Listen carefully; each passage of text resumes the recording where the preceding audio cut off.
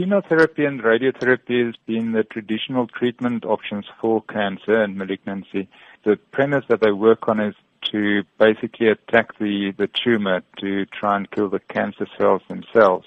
With immunotherapy, we don't target the cancer at all.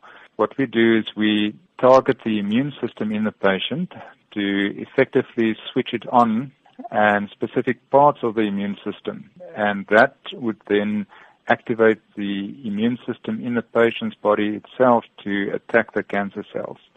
So it's actually an indirect treatment of the cancer. We are just stimulating the immune system. And how effective is it? It depends on the type of cancer. So some cancers are more immunogenic.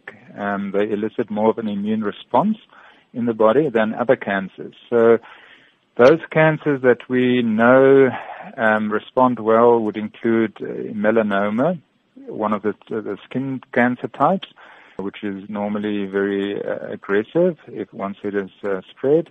And then also other cancers, some of the lung cancers, bladder cancer, a small group of the breast cancer patients, but the majority wouldn't qualify for immunotherapy. So it depends on the type of cancer. Traditionally, melanoma has not been a cancer that responded very well to chemotherapy or radiotherapy. And with the new immunotherapies, we see much, much better responses. Patients living much longer once they respond. And what about any side effects from immunotherapy? In general, it's tolerated much better than chemotherapy. Most patients have very little side effects. The type of side effects, some patients have an immune response in other parts of their bodies.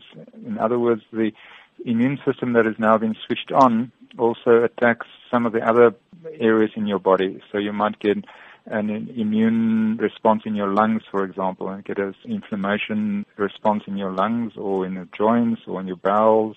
If it happens, it's normally an inflammatory response, which can be treated quite easily, but in general, it's much better tolerated than chemotherapy.